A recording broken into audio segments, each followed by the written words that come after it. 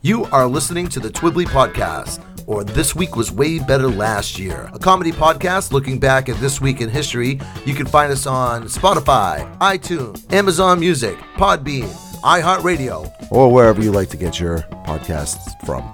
If you want to follow us on social medias or message us with some suggestions for worst ever segments, you can do that over on Facebook or Instagram using TWWWBLY.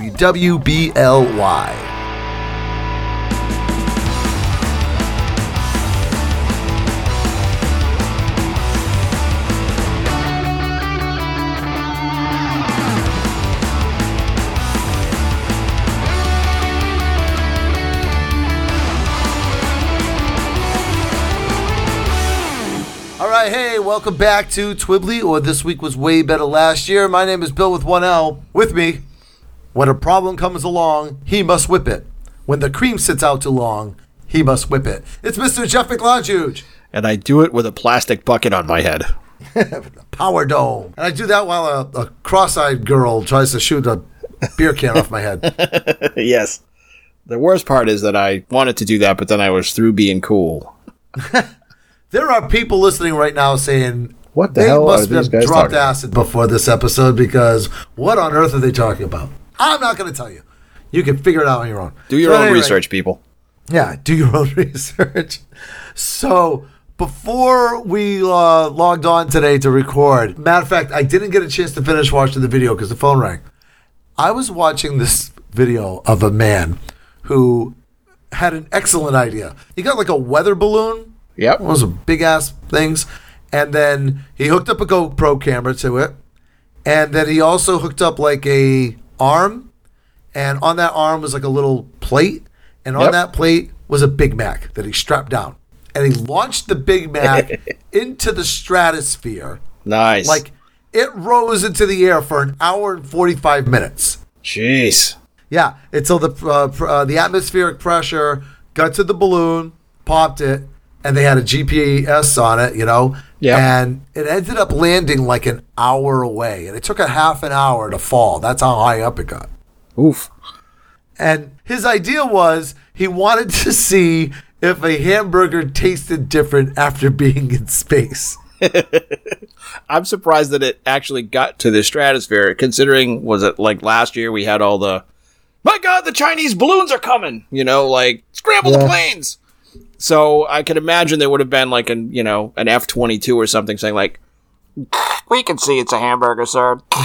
You know? Yeah. And are you sure it's not a chicken sandwich from Burger King? Because those are really good. There may be French fries. Repeat over. It seems to be a happy meal. To know that he did that, that's pretty cool. I watched videos like 10 years ago, right as digital cameras became really small and popular and light. Whereas, like, high school kids and stuff would throw a camera up into the stratosphere, and it would film the whole way up and then the whole way down so they could get to the edge of space. That's really kind of neat, right? Right. But to do it with a hamburger is really funny. Yeah, that's a little extra. So it came down, they found it, but when they found the balloon and the parachute and this, that, and the other, the hamburger was gone. And it's like, well, I wonder what happened to it. It's like, I know what happened to it. Some freaking animal ate it. Hamburglar. They live in the stratosphere. It's like, robble, robble. Robble, robble. Okay, everybody under the age of 40 has no idea what we just said. That's okay, though. It's pretty funny. Do you know it was a McDonald's hamburger, right? That's what you said? They said it was a Big Mac, yeah. So I like if I'm going to go to McDonald's and eat meat at some point in the future, that's probably what I'll order, because that was always one of my favorite sandwiches there. Yeah, comfort food. There was a day, yeah. Not everybody loves McDonald's hamburgers, though. Sure. I took my dog to the park. I don't know why I thought this would be fun, but it was like a me and my dog bonding moment. Yeah. Right? And rather than just take my dog to the dog park and let her run around and sniff other dogs' butts, I went to the human park with her on a leash, and I got us both McDonald's hamburgers. So I was eating a hamburger, and I got one just for her with like no pickles on it and no ketchup. Right. And I'm eating mine happily, and I'm like, "Here you go, Oreo, here you go." And she just looked at me like, "What am I supposed to do with that?" And then she sniffed at it, and she looked at me like, "I'm not eating that. I'm going to go sit at the end of my leash and lick my own asshole." Are you gonna throw that? Am I supposed to bring that back to you like a frisbee or something? I'm not putting that in my mouth. I can imagine her in her like dog brain. She's like Krusty the Clown when he has to eat a Krusty Burger on camera. And he's like, "Oh God, I almost swallowed some of the juice." But yeah, it was really funny. She would not touch it, so I ended up eating her hamburger. And Oreo, even as a puppy, I remember Oreo was never like a go fetch kind of dog. She's not. She's like a go pick it up yourself kind of dog. Yeah, you throw something and she just looks at you like, Well, that sucks. Sucks to be you. You're gonna have to go all the way over there. I guess you want to go pick that ball up now. Yeah. All right. So before we get the show started, I do have my very popular and always well-received trivia question. Hey, Jeff.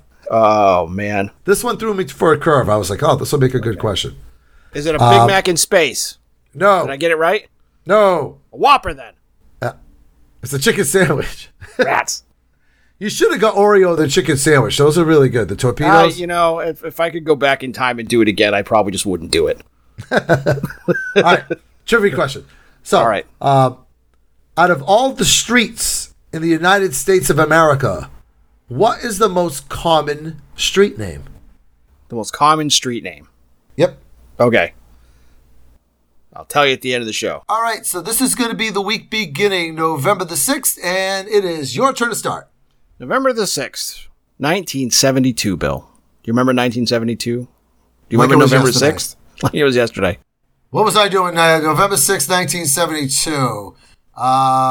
Probably in my pajamas watching Sesame Street. I was probably listening to a Jackson 5 record in 1972 in my pajamas. But someone else born on November 6th, 1972 was taking their first breath.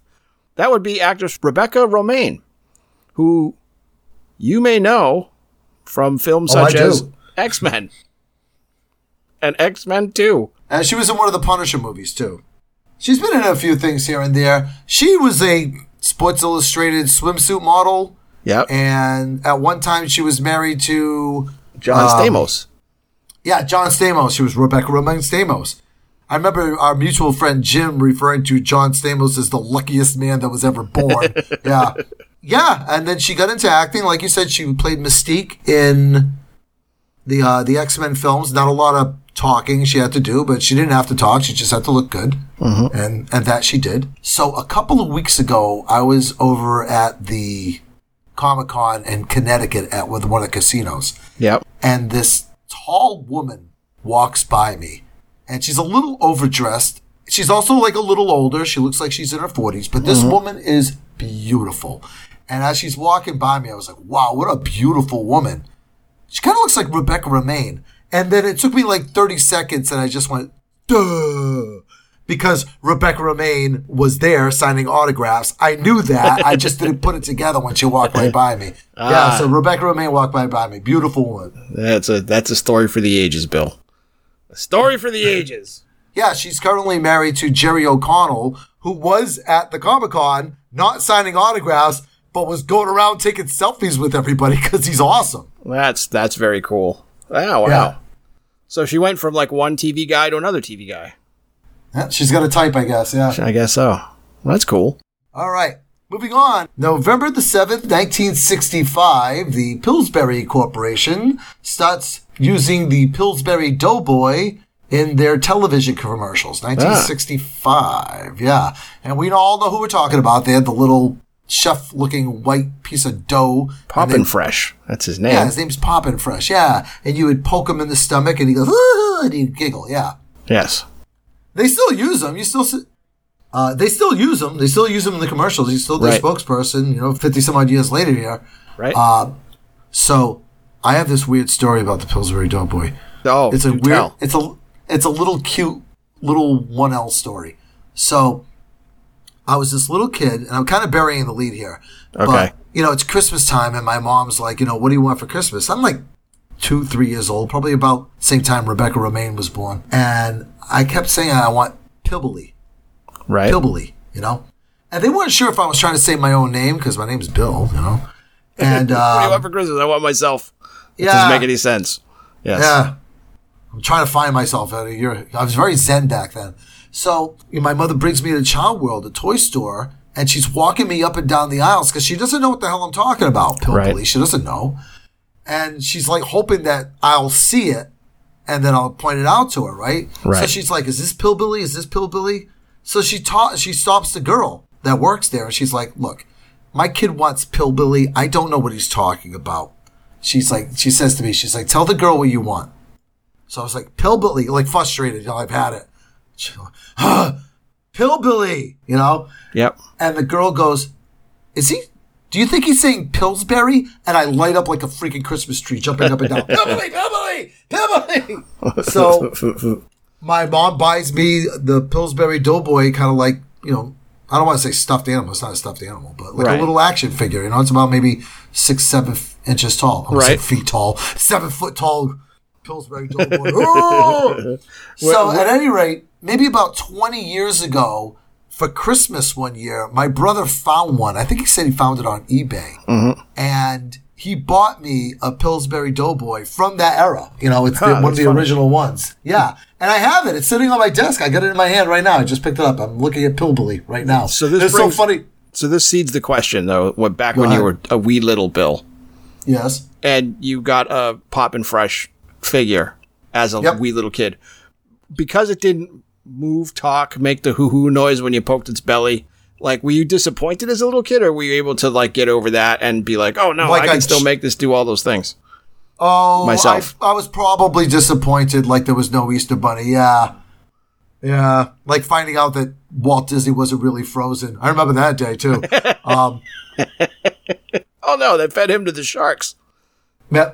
But, no, I remember when my brother got me the Poppin' Fresh off of eBay. I remember opening up the box and just like very excited looking at my brother and going, Pillbilly! All right. Enough about my childhood. What do you got for the next day? November 8th, 1887. The first flat disc record player is patented by Emil Berliner. Up to that point, recorded voice was... Berliner. Yes, Ich bin ein Berliner. Up to that point, the human voice or music could be recorded onto a wax cylinder, but they were really fragile.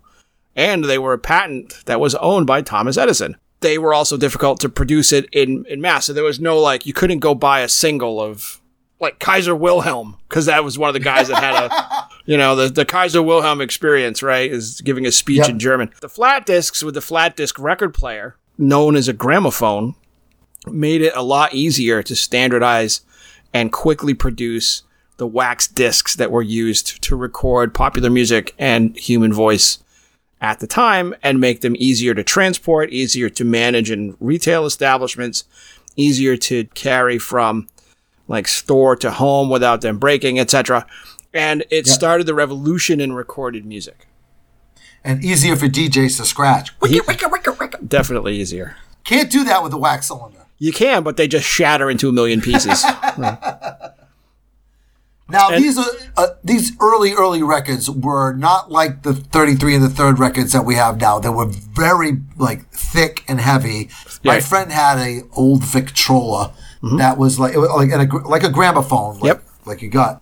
As a matter of fact, to make it louder, you opened the doors on it. Yes, that was the volume control. It was wind up. It wasn't electric. Yep. And the records were kind of big.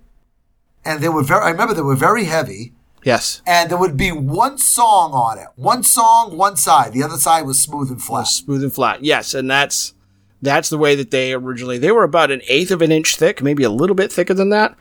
Mm-hmm. The way that the gramophone worked was it works the same with the same principles kind of as a modern record player, except instead of moving a magnet and collecting electrical signals that go to an amplifier and speaker, it moves a needle that then jiggles a diaphragm inside of a cone, and that makes the sound of what's on the record come out.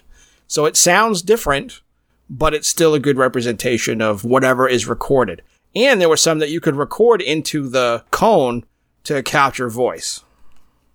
Oh, right, yeah. All those initial recordings are very, very... If you're into bass, if you're all about that bass, no treble... Future worst song ever. Mm-hmm. If you're all about that, you are not going to enjoy gramophone music. Everything sounds like a bad telephone call. Yeah, it's very tinny. And that's... Yeah, you get that. Don't sit under the apple tree with anybody else but me. Yeah. And that song is like legit 30 years later. Yes, but that's exactly the sort of sound profile that you get from a gramophone, that sort of high, crackly, because that's what travels better. No wonder people started saying things like, "Oh, I hate with the sound of my recorded voice." Right? Yeah. Well, yeah. When you sound like a Maxwell House can. Like everybody sounds like Rudy Valley. All right. So moving on to November the 9th, 1961. The X-15 rocket plane under the United States Air Force Major Robert M. White achieved a world record speed of 4,093 miles an hour. That's fast. That's Mach 0.6. It's a little bit over Mach 6. And then reached, it was over 101,000 feet for altitude. Wait, 4,000 miles an hour! Yeah, 4,000 miles an hour. That's really fast. And 101,000 feet is the edge of space. So you were certainly able to see the curvature of the Earth from that speed. Although, I'm sure at 4,093 miles an hour, the only... You could probably see the back of your own head at that speed. Yeah, I'm pretty sure that if I had been Major Robert White, I would have just had my eyes slammed shut, expecting to die at any second. 19 miles in the air, 4,000 miles an hour, right? And you can almost hear the disappointment, too. It's like 4,093. Like 7 more miles, and you would add a nice round number of 4,100. Right. No, we're all tapped out over here. Right. Mach 6, dude. That's so... Don't you... Whenever they used to put those people in the... What do they call that one? It's centrifuge? Like that's it. Whenever they put the people like in the centrifuge, which is like basically a carnival ride for daredevils. Or astronauts. Yeah, they spin you around like super fast, and like after you hit so many G's like that, you just pass out. Your brain just can't handle it. Well, yeah, that's a little bit different though. The way that he gets to 4,093 miles an hour isn't the same. It's a continuous acceleration, and I'm sure that there's 1 or 2 G's that is pushing him back into the seat. But he's not, as long as he's not turning the plane to try and like make a tight turn, that's where you increase G's until you get to red out or blackout. So if you're going in a straight line, you'll get pushed back as you accelerate, but you're not trying to change direction, which would squish you at 4,093 miles per hour. He could probably move after he got used to it. Okay, all right, yeah. As long as he doesn't deviate left or right. Right, yeah, exactly. Don't touch the wheel. Yeah, exactly. Just like plash up against the side of it like the Borgs in one of those Star Wars movies. Yes. I can't even imagine. Like you said, he must have just been picturing himself dying instantly, because all it would take is like a fly fart to throw you off in either direction. You're just pressed up against the thing. Well, 4,000 miles an hour. The funny thing is, like, if you listen to the recording of his flight, you can hear, them counting up the speed. And then he gets to 4,093 miles per hour. There were a small band of windows on the front of the rocket plane, and his response was, "Look, kids, Big Ben Parliament."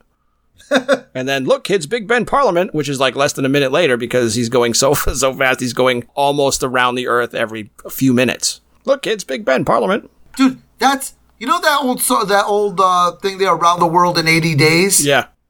I mean, not that this guy has the fuel to do it, but then you could go around the world in 6 hours. That's ridiculous. Very fast. And yet, they still lost his luggage. All right. All right, what do you got for the 10th? All right, November 10th, 1981. Kiss. Remember them, Bill? A band that we almost never talk about on this show. Yeah. That obscure band that nobody's ever heard of, right? Obscure band that no one's ever heard of. And we've talked about virtually all of the good things that Kiss has ever done up to this point. Mm-hmm. Well, although we did talk about Hot in the Shade a couple of weeks ago. We did. This compared to this record, Hot in the Shade is rock and roll over. So in 1981, in 1981, I will argue that point. In 1981, Kiss released the project album called Music from the Elder, which was Gene Simmons' idea to do a Pink Floyd The Wall type record, and then realized that nobody in Kiss could write. Actually, he wanted to do a movie. Yeah, he wanted to do a movie. He wrote out like a script treatment. And let me tell you something. Gene Simmons, if nothing else, is ambitious. Right. Okay? So he wrote out this script treatment for a movie called The Elder. Mm-hmm. and then, shopped it around, so to speak, and everybody was like, aren't you the guy with the tongue and the flames and all that? Get the hell out of my office. Right. Yeah. So says that instead they're going to write a concept album. Right. Now, this is 1981. This is literally 2 years after Pink Floyd The Wall. Right. And Bob Ezrin, who produced Pink Floyd The Wall, produced this album. Yeah. So they write this concept album, which don't ask me what the story is. I don't know. I literally never heard this album. I owned every Kiss album at one point or another, except for Hot in the Shade and Music from the Elder. Right? And there was like another one that got released posthumously. But I have owned, at least digitally, every Kiss album, but I'd never heard Music from the Elder until maybe 5 years ago. Yeah. And I heard the nightmares of it, this album tanked. But you know what? It isn't horrible. It just isn't what you want to listen to when you want to hear a Kiss album. Right.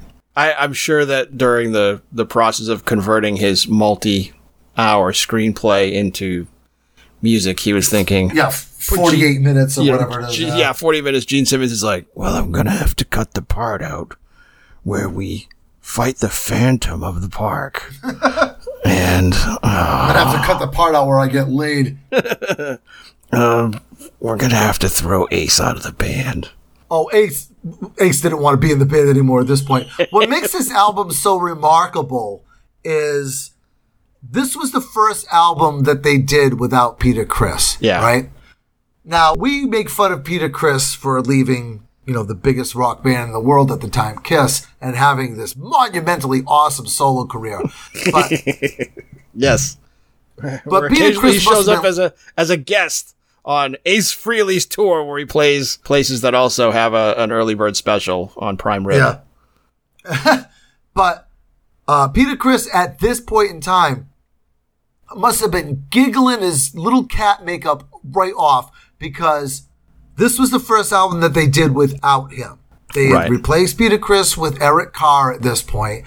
And I always, even as a little kid when this album came out, I always felt so bad for Eric Carr, because here he is with the dream gig. He's the new drummer for Kiss. Right. And they put out this, Yeah. This and crummy, unfocused record, yeah. Well, the worst part about it, Jeff, is the record company changed the song order. Mm-hmm. So it's a concept album that makes absolutely no sense whatsoever. It's like watching Memento. It just jumps off. You can't tell what the concept of the album is, because it's like you dropped the script of the movie or like one of your books on the floor and you didn't number the pages. Right. And then I tried to put it back together as best I could. Some of the pages are upside down and they're out of order. And completely disjointed. Been there. Highlights of the album is a song called I, which is a rockin' little song. I like that one a lot. Mm-hmm. Escape from the Island is an instrumental, which is arguably one of the better songs on the album. Mr. Blackwell is a Gene Simmons song that's really good. Mm-hmm.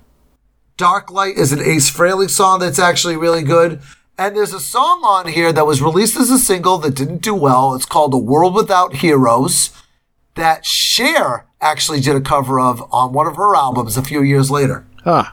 And the last piece of oddball trivia for this is there's some spoken parts on the album or throughout the album, and the hero of our story is voiced by, I don't know the actor's name, he's Canadian, but he was the one that played Woody DeWabbit in Meatballs, that kid. Oh, Christopher Makepeace. Is that his name? Yeah, that's the kid. Yeah. Yeah, he does the voices in Kiss's Elder.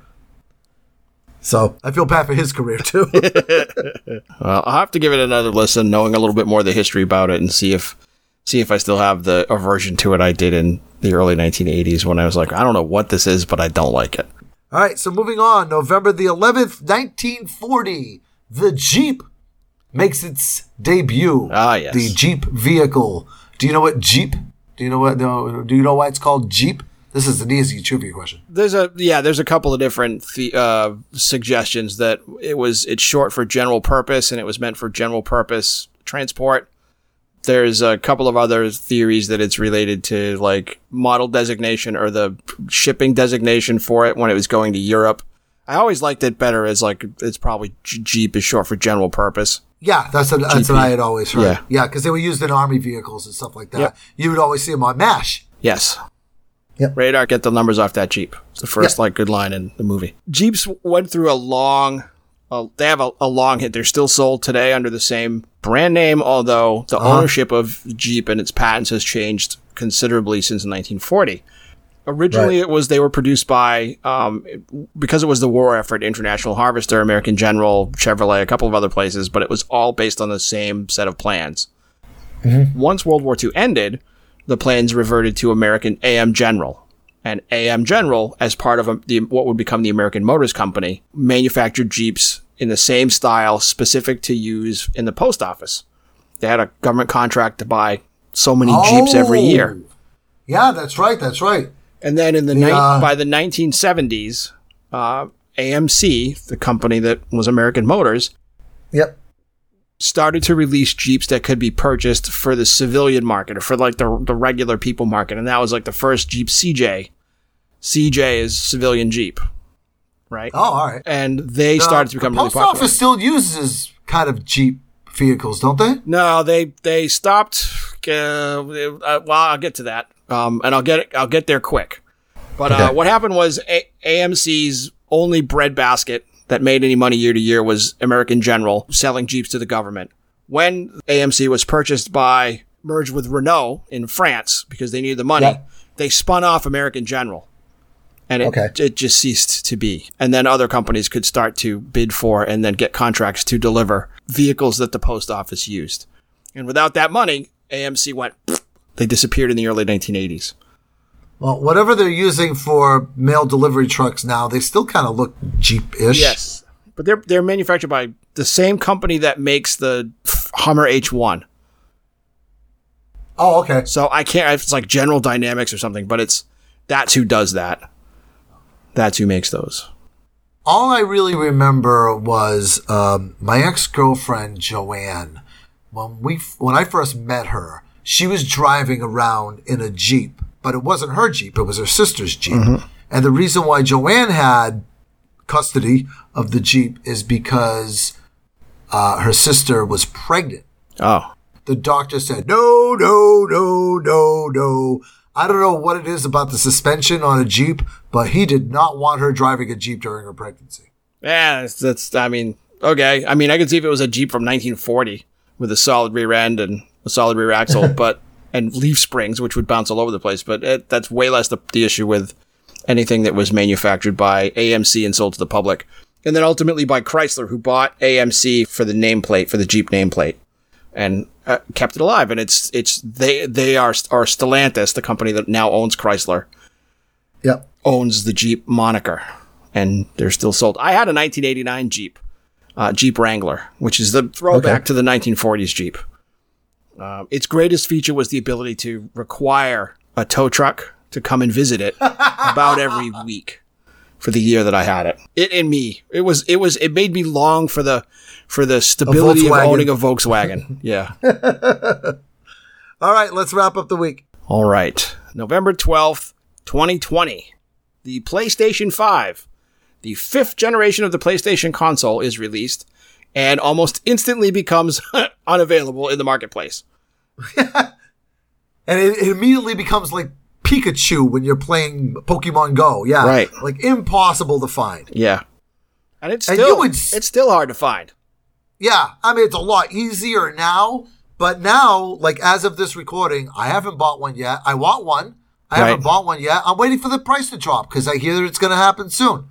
Yeah. They're the price of like almost a gaming computer at this point. They're like, what, $600? No, I think they're $5. Okay.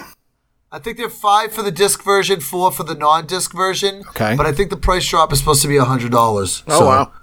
Yeah. Or maybe it's $600 and $500. It's going to drop to $5 and $4. Either way, I'm not sure. Like I said, I haven't gotten one yet. I've seen them. I've seen them out in the wild, but that was just horrible marketing Right. for PlayStation. But, I mean, you can see both ways. Like, one, if you don't release them that widely to the market, it makes people want to buy one because they're so hard to find. Right. You know, getting on waiting lists and this, that, and the other. Yep. But- You build excitement by building scarcity. Exactly. But now here, like I'm talking, here we are 3 years later. As of this recording, I don't have one yet. I'm not like in a hurry to get one. It doesn't seem like a must-have item. I've done without it for 3 years. I don't absolutely need it. My issue with getting one is I'm not a huge console gamer anyway. There are games that I like. It would need to have a Godzilla game that I could get for it. And two, to upgrade to the PlayStation 5, I'm going to need to upgrade my TV, which I don't want to do. I don't want to get into the TV resolution arms race Right now, because then I'm going to have to upgrade my internet connection so that I can watch high definition stuff through the PlayStation 5 on a high resolution TV. And then what? Too much. Yeah. I have a 4K television, and I very rarely, if ever, use the 4K stuff on it. It's not that big of a deal to me. And also, I'm half blind now because of glasses, so it doesn't really matter how sharp that picture is. Right. So, and also, I don't play video games on that television. I play video games downstairs in my home theater on my projector, which is definitely not 4K. So, yeah, the graphic upgrade is one thing, but I don't think I'm going to notice. No. You'll get one long before I will, and I'll have to come see what it's like at your house. All right. So before we get into the worst ever, I do have my weird-ass holiday for the weekend. This one I picked out just for you, Jeff. November the 8th, we will be celebrating Cook Something Bold Day. I like it. Yeah. So, cook something bold. What are you going to cook? What's bold? What would you cook that's bold? Because the boldest thing that I cook right now is chicken, rice, and broccoli in my pressure cooker. I'm adventurous. Last week I made chickpea chana masala and naan bread. It was good. I know what a chickpea is. Yeah. I paid $50 for that once. It's a type of Indian food, which was very good. But I don't know what I'll make next that's bold. I'll have to think about it. It'll be something with vegetables in it for sure, because still vegetarian, so you should make baba ganoush. I should make baba ganoush. Yeah. Not because I particularly like it, I just particularly like saying it. Yes. I like saying it too, but I also really like eating it. So we had gone to this like Turkish restaurant, and I had gotten shawarma. Yep. And it came with a side dish of hummus, right? But I didn't want hummus because I don't really like chickpea all that much. So I asked the guy if you have anything else, and he said, "Do you like eggplant?" I go, "Oh, you're gonna tell me about baba ganoush, aren't you?" So he brought the baba ganoush, and I actually really, really liked it. But I don't like hummus. To me, hummus is equatable to the worst movie ever. All right, Jeff, this was your choice. It was indeed. And I think this is going to be one of those cases where, like a couple of weeks ago, we were talking about The Monkey's Head. Yep. And the Pauly Shore movie. And there's a couple of these movies that we watched that they're horrible movies, but we kind of liked in one level or another. Yes. I don't think this is going to be so much the case this week, No, this is not one of those movies at all. This is a movie that is, what's the best way to describe it? Difficult to sit through, and it's only 89 minutes long, but it feels like it's 589 minutes long, and it is just another piece in the puzzle that is the career of Steven Seagal, where the further along he gets towards today, wherever he is today, the smaller his roles get in the films that feature him as the lead actor. Such is the case here. And it's less a Steven Seagal movie than it is a Steven Seagal's body double movie. And even then, Steven Seagal has less than 10 minutes of any screen time in here, which is probably to the movie's benefit. The movie we're talking about is called The Perfect Weapon. Yes. Not Perfect Weapon, that's a different movie. Yes. The Perfect Weapon. Correct. Together, we are rebuilding the world. The director sees all your hard work and punish anyone who threatens the state or its citizens. I felt like a machine for the past 2 years. I can't remember. It's all muddled and confusing. It's just, I have to know more. We spent too much time, too much effort, too many lives were lost to get this thing in order. We need somebody that can successfully take out the next Isle comes up. Condor is the best. Make him a perfect weapon. Yeah?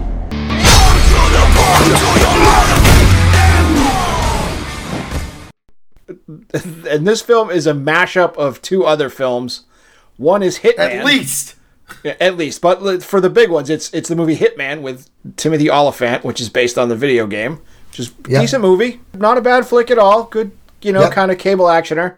And John Wick, as if it was made by people who are in a community theater. That's the other part of this movie that it is. And it follows John Wick with a limited ammo budget. Yeah. Yeah, John Wicked Bad. Is that what it would be called? To make it worse, they stuff in some unnecessary post-apocalyptic sci-fi garbage to give the film gravitas. Dude. Whenever I brought this up on my Fire Stick, right, before I started watching it, on Amazon it gives you, because I watched it on Prime, I watched this, it gives you a very brief synopsis. And the first thing it says is, in the not too distant future. I'm like, this is gonna suck. This is gonna be garbage. This right in the not too distant future. Garbage right there. I'll give you the briefest of plot synopses to their audience so that you can... I got pages of notes. You don't have to go brief. Okay. Oh, good. All right. Well, meet Condor, played by second banana actor Johnny Mesner. Good martial arts guy, though. Pretty good stuntman. Yep. You may have seen him in other films being kicked in the head. That's his sort of claim to fame. I thought, whenever I was watching this movie, that he was not a martial arts actor because all the fight scenes were so clipped together. I was like, oh, this guy obviously can't fight. So, meet Condor. Condor is an elite killer. The only thing he lacks is a barcode on the back of his neck, but he gets a phone call from the controller who tells him to go and kill someone. So he goes off and he kills a surprisingly large amount of people with a silenced pistol, and then goes home and doesn't really remember what it is he's done because he's effectively programmed to go do these things when the controller gives him an order. So it borrows a little bit from the Manchurian Candidate too. Yeah. In the course of one of his assignments, after killing his way into and ultimately his way out of a building, he runs into a woman that he recognizes, but he doesn't remember why he recognizes her, just that he remembers that he loved her and he was responsible for her death. And it freaks him out and he leaves. He's supposed to kill her and she just kind of gives him a wink and a smile and he puts his gun down. And oh my God, he's got two guns and he's pointing them both at her, right? Yeah. And then she gives him the smile and he puts one of the guns down. And I'm like, that's not really doing a lot, is it? I'm only going to shoot you to death halfway. So ultimately, the reason that he's gone off to fight this guy is there's a totalitarian government called the State. So one of the things that you'll notice about this film is that no one has names, they just have titles. So the government is called the State, and the person who runs the State is the director. That's Steven Seagal. Right. And the person that works for Steven Seagal is the controller. That's Richard Tyson. And Richard Tyson runs Condor. Condor is the assassin. So I'm surprised the name of this movie isn't called Working Title. Or just called Gun Movie. It could be called The Motion Picture, and it would still make perfect sense if that was the name. They set the tone right off the top of the movie with the propaganda things. The State loves you, kind of Big Brother, kind of 1984-ish. Right.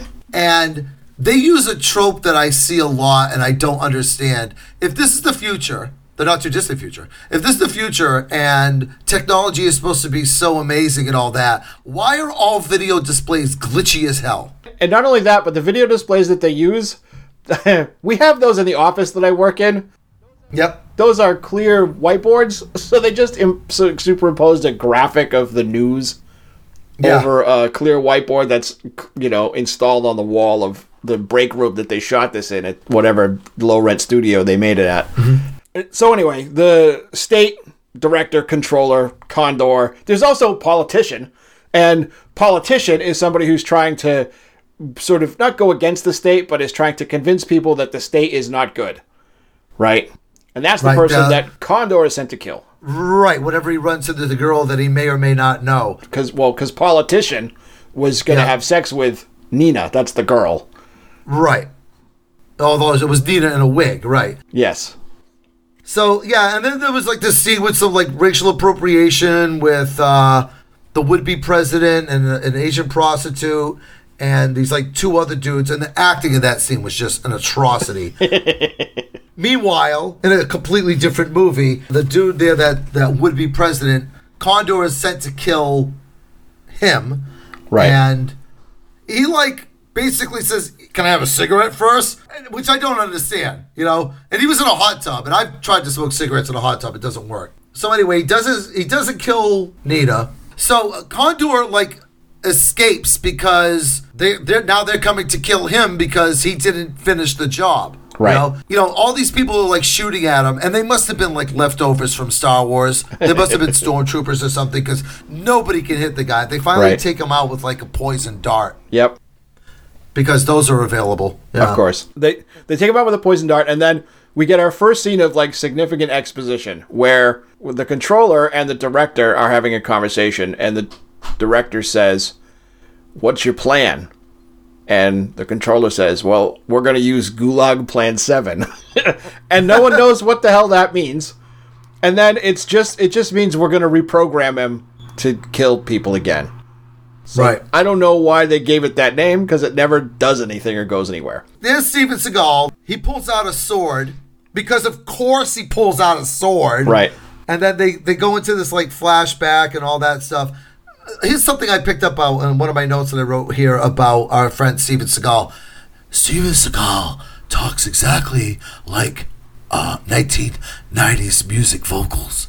Like his voice is louder, like the breath coming out of his lungs is louder than his vocal cords. Yeah. Like seriously, if I was friends with Steven Seagal, I would be saying, "What?" all the time. Yeah. I am sure he would just look at you through his incredibly black-dyed hair, mustache, and eyebrows, and little glasses that he wears in every movie, and just go, "If you can't understand what I'm saying, maybe you should listen harder." And you say, "What?"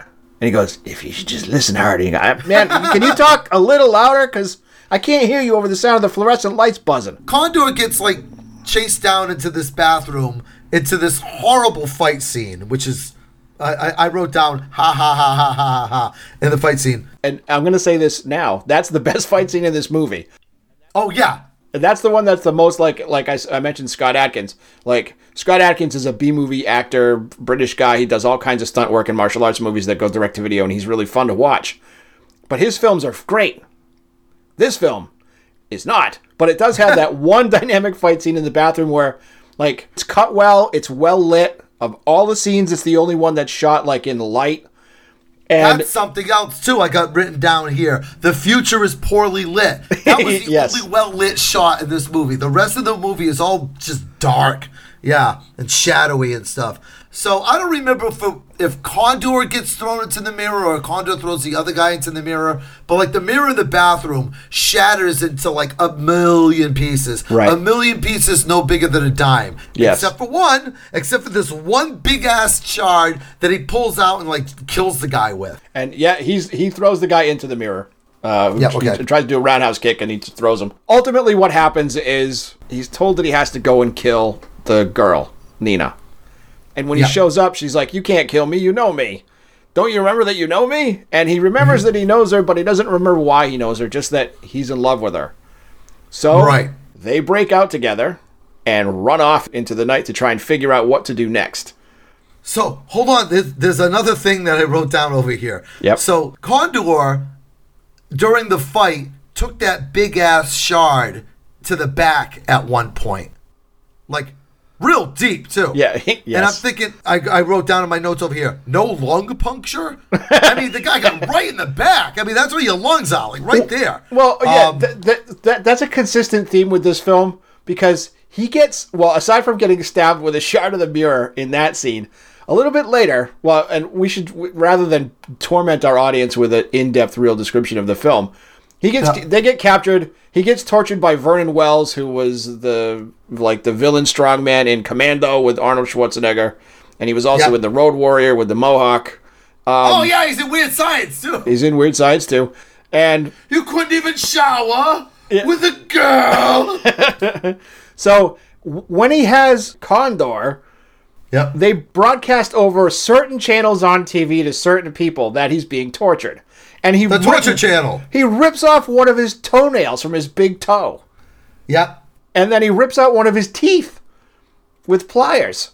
Which, in my experience, teeth come out a lot easier than toenails. Yeah. And I don't know. You should have buried the lead there. Yeah. Right. And it would have been really much more likely that he spent the rest of the film like wheeling himself around in a wheelchair. Because I don't know how much running, kicking, or anything else you can do with a toenail that's been ripped off. Right. So anyway, Richard Tyson comes and rescues him and sends Vernon Wells off, and then ultimately kills Vernon Wells and says, "Oh, by the way, we're the Resistance. Ha ha! You gotta work with us now and go back and kill the director." So he's sent back to kill Steven Seagal. Yep. During the torture scene, there's a karate dojo that was watching him get tortured, and I guess they know who he is, but that part of the film was never shot, apparently. So, I wrote it down over here. It says, "Meanwhile, in a completely different movie." Right. So anyway, we'll just put that on the back burner because that's going to come back later and make you go, "Oh, that's right, those guys were in this." He goes off to kill the director and has a fight with Steven Seagal's stunt double, gets his ass wailed on. And then there's a conversation between the two of them, which is the only part of the film that seems to have been written by a person with, like, warm blood. It's actually an alright conversation. It's like, why the world is the way that it is. This is what you actually do for us. You can be the new controller. All you have to do is sort of join me and we'll rule the universe as father and son. It's a well put together scene, and Steven Seagal, for all of his whispering, delivers it okay. He says... Yeah, but the whole thing in that scene was he shows Condor, or whatever his name is, a video... Yeah, that he's going to be double-crossed. Yeah, that the people that he's been fighting with are backstabbing him. They're using him as a pawn. And I was like, this is Total Recall, isn't it? Isn't this the plot to Total Recall? Isn't this the same movie? It is indeed. And it was so funny about that scene is, Steven Seagal is, "I want to show you something." He turns on the wall-mounted whiteboard with the display overlaid on it. And just at the right time, because they cut back and forth to Richard Tyson and Nina having this conversation about how they're going to screw over and kill Condor. And that she was the perfect trap for him because he's been implanted with memories that he knows her, even though he doesn't. Ha ha ha! And then they're going to run off together and rule the world as husband and wife. Right. As if they would have those conversations anywhere. A couple other notes that I wrote down over here. I don't know exactly where they fit into the movie, but one, I wrote down, razors are very noisy. Yes. There was a scene when he was shaving. I don't know who the Foley artist was, but he was all about shaving. That was noisy. It was like he was running a 60 grit sandpaper over a metal rod. Yeah, I was like, Jesus, what kind of hair do you grow, buddy? I shave every day in it. You know what it sounds like? It doesn't sound like anything because I use a razor. And then there was one scene that, like, one of the ninjas or whatever, where he gets on top of him and, like, twists his neck. Yeah. Twists his head and breaks his neck, right? Yes. And that has been, that and Thunder and Lightning in movies, that has been a trope that drives me nuts. Yeah. Listen to me carefully, young listeners. You cannot break somebody's neck by turning it to the right. It doesn't work like that. That is a bone. You can't just break somebody's arm by, like, going click like that. Right. A neck isn't going to break like that. Right. I don't know why that's a thing in movies. No. Not unless you're like the strong man from like some cartoonish circus and the guy's like maybe 8 years old. So that scene is actually wicked funny, and it's one I flagged as well. And that's when Cronus, he's a guy that comes from the karate gym. He's also a special forces guy, and he's brought in by the controller to go with Condor to get into the building where Steven Seagal, the director, lives so he could go in and kill him. So they're dressed up in like these like superhero armor suits on the roof of the building with 2 sniper rifles, and they're sniping the guards. Condor says like, "All right, you wait here and then I'll come back." And Cronus says, "Okay." I keep wanting to say cronut, like croissant donut. Yeah, that's what Yeah, my head wants to hear that word too. Yeah. Right? As he's sort of rappelling over on the wire, he looks back and a guy showed up and he's fighting with Cronus and just throws him off the roof to his death. Yep. And it's like, it takes like 6 seconds for them having this fight, and then whoof, off he goes. Yeah, you can just see the look on Condor's face, like, should have had a contingency plan. Yep. Well, this is going to suck when I come back out. And at the end, he actually talks to him when he's laying there on the ground, kivying with all of his broken bones, saying, like, avenge me. And he's like, of course I will. Like a broken spork still inside the plastic, yeah. So at the end of the movie, he gets into the fight with Steven Seagal, and he, like, stabs him with, like, a pocket knife. Yep. And that ends the fight. Everybody else, there was some really funny freaking kill scenes in this movie. Yes. There was one guy who defied all the logic that I know about tasers and shock sticks, because, like, he shoved it in his mouth and the guy's head exploded like the movie Scanners. Yeah, that's not how those work, yes. Yeah, I don't know what kind of battery it has in it, but I need one for my cell phone because that was, I mean, enough to blow somebody's head off. Another note that I have over here is that Steven Seagal obviously did all of his scenes in one day, and it was a short day at that. He did. There's one element of like the end part of this movie that I thought was visually interesting, and I knew why he was doing it, why the director was doing it. Don't you dare! So it starts out when he's having the fight like on the stairs with the guys. He's coming into the building, and he's running down the hallway, and there's like this red and blue gelled backdrop. And he runs across that, and he's like in silhouette. And then he goes up the stairs, and it's well lit, and then he's in another hallway, and it's a longer bit of red and blue, like checkerboard almost, but gelled backdrop. And he's in silhouette again. And then he turns a corner, and it's well lit, and then he runs down a longer hallway. Same thing. And when he gets into Steven Seagal's, like, I don't know, dressing room, apartment, it's one room that he never leaves for the whole film. Right. It's all that color, so everything is visually obscured. You can only make out Steven Seagal's mustache, hair, and glasses on his stunt guy, on his stunt double, and that's where they have their fight in the shadows. And I thought, well, if you're going to hide him, that's how you do it, right? You visually sort of set up the way that the lighting gets closer. As the closer and closer you get to Steven Seagal, the harder it is to see that it's the stunt man. Yep. And there ends my admiration for anything in this film. He stabs the director. And much like the end of A New Hope, I'm like, okay, so you ended the empire. They ended the state. They killed the leader of the state. That doesn't end the hierarchy. There's still plenty of other people in command, you know? Well, there have to be, but, you know, not in this movie. There's only like 7 people in the whole movie. Right, exactly. You know, I'm quite sure that they don't run the entire planet without some sort of hierarchy contingency plan. Right. But anyway, they kill the director by stabbing him a little bit in the abdomen, I guess. In Steven Seagal's giant protruding belly. Yep. And then the credits happen. And No, there's another scene. Wait, and then the worst scene imaginable happens. Steven Seagal comes into the room where Steven Seagal is sitting. Yeah. Because the director didn't get stabbed. The director's, I guess that's the guy, the body double that's been doing all the fighting in the movie. His brother, his twin brother got stabbed. Right. So now they're alluding to a potential for The Perfect Weapon Part 2, which don't you dare. Don't you even consider that, Mr. Seagal. Well, there's one scene in between stabbing Steven Seagal and Steven Seagal revealing he's a twin brother. Yep. Right?